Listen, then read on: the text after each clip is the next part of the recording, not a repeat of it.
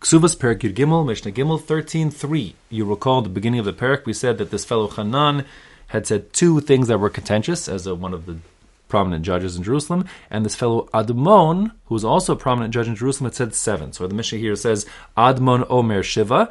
Yeah, Admon said 7 things which were, I'll call it, contentious at his time and place there in Yerushalayim.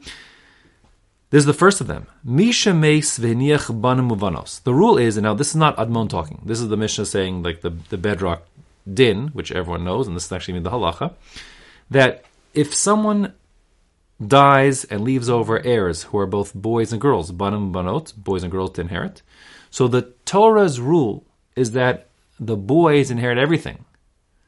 The girls aren't heirs if they're boys. But the rabbinic ordinance is that the Kesubah protects the girls. So rabbinically, if their girls are minors, meaning they're not yet bogros, they're less than 12 and a half, and they're not married, so then, since there's no one else to provide food for them, the estate must provide for their needs, and that means that whatever the boys inherit must first and foremost go to provide for the sisters, their sisters, the girls. So, the Mishnah says, Bizman shenachasim rubim, since there's a bit of a tug-of-war over here, over who should get the money, the girls' parnasa, to support them, or the boys' inheritance. So listen, if there's enough money to go around, nechasim rubin, there's plenty of money, so then habanim yorshim, the boys are the heirs, of course, but habanot, the girls, nizonos, they're provided for, they're supported by the estate. So, meaning their needs come first, if you will, but it doesn't matter, because all the residual, which is plenty, go to the boys. But what happens if uvenachasim mu'atim, if there's not enough money to go around? Now, how much is not enough money? According to the Bar Tanura, it means not enough money to support these girls for the next year. So then you have to set aside for them first. According to the Rambam and the Halacha, we're talking not enough money to support them all the way until they become bogros at 12 and a half. So then, how do you divide up the money? Habanos yizonu, all the money goes to the girls. You have to provide for the girls, because it's not appropriate for girls to go knocking on doors and begging for food. V'habanim, and the boys, yachzor al hapsachim, they're the ones who have to go begging, knocking on doors for food to support themselves, but the girls get supported first. They're in front of the line. And that would be the halacha.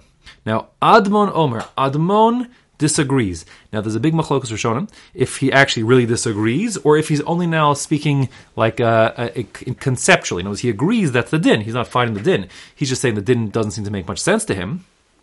So that's how the Rosh learned, that it's just a conceptual. He's raising like a question, but he's not actually digging his heels in and saying passing that way.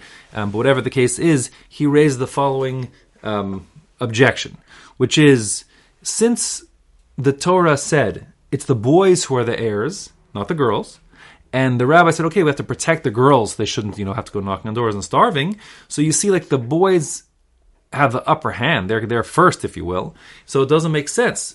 As he says, Bishvil Shani Zachar, wait a second, because I'm a male, I'm a boy, have sadati, I'm worse off than a girl? Doesn't make any sense. At most, I should be equal with the girls.